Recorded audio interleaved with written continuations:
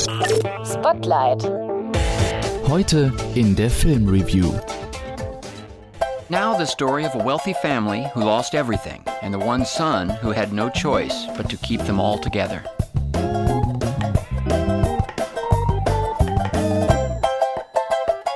It's Arrested Development.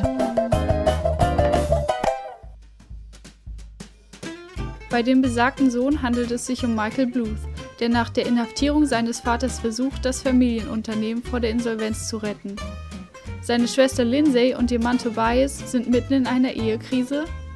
You're right, though. It is amazing. I've been waiting for the universe to provide a path for me, and I think it has. You're gay.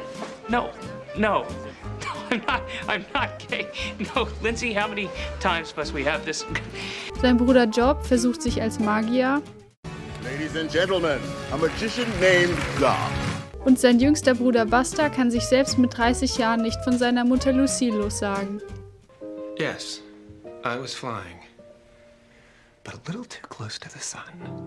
You let him go in the sun? Get in the back seat, I'll be right out. Front seat, Mom. I sit in the front seat now.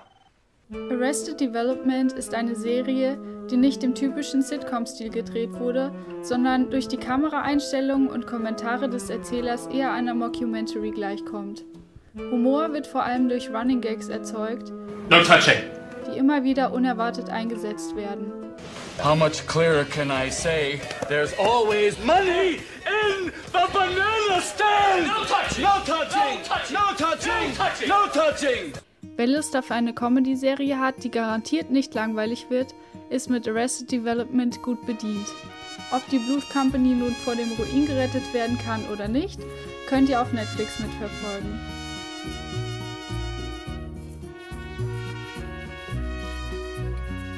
Für die Filmredaktion Judith.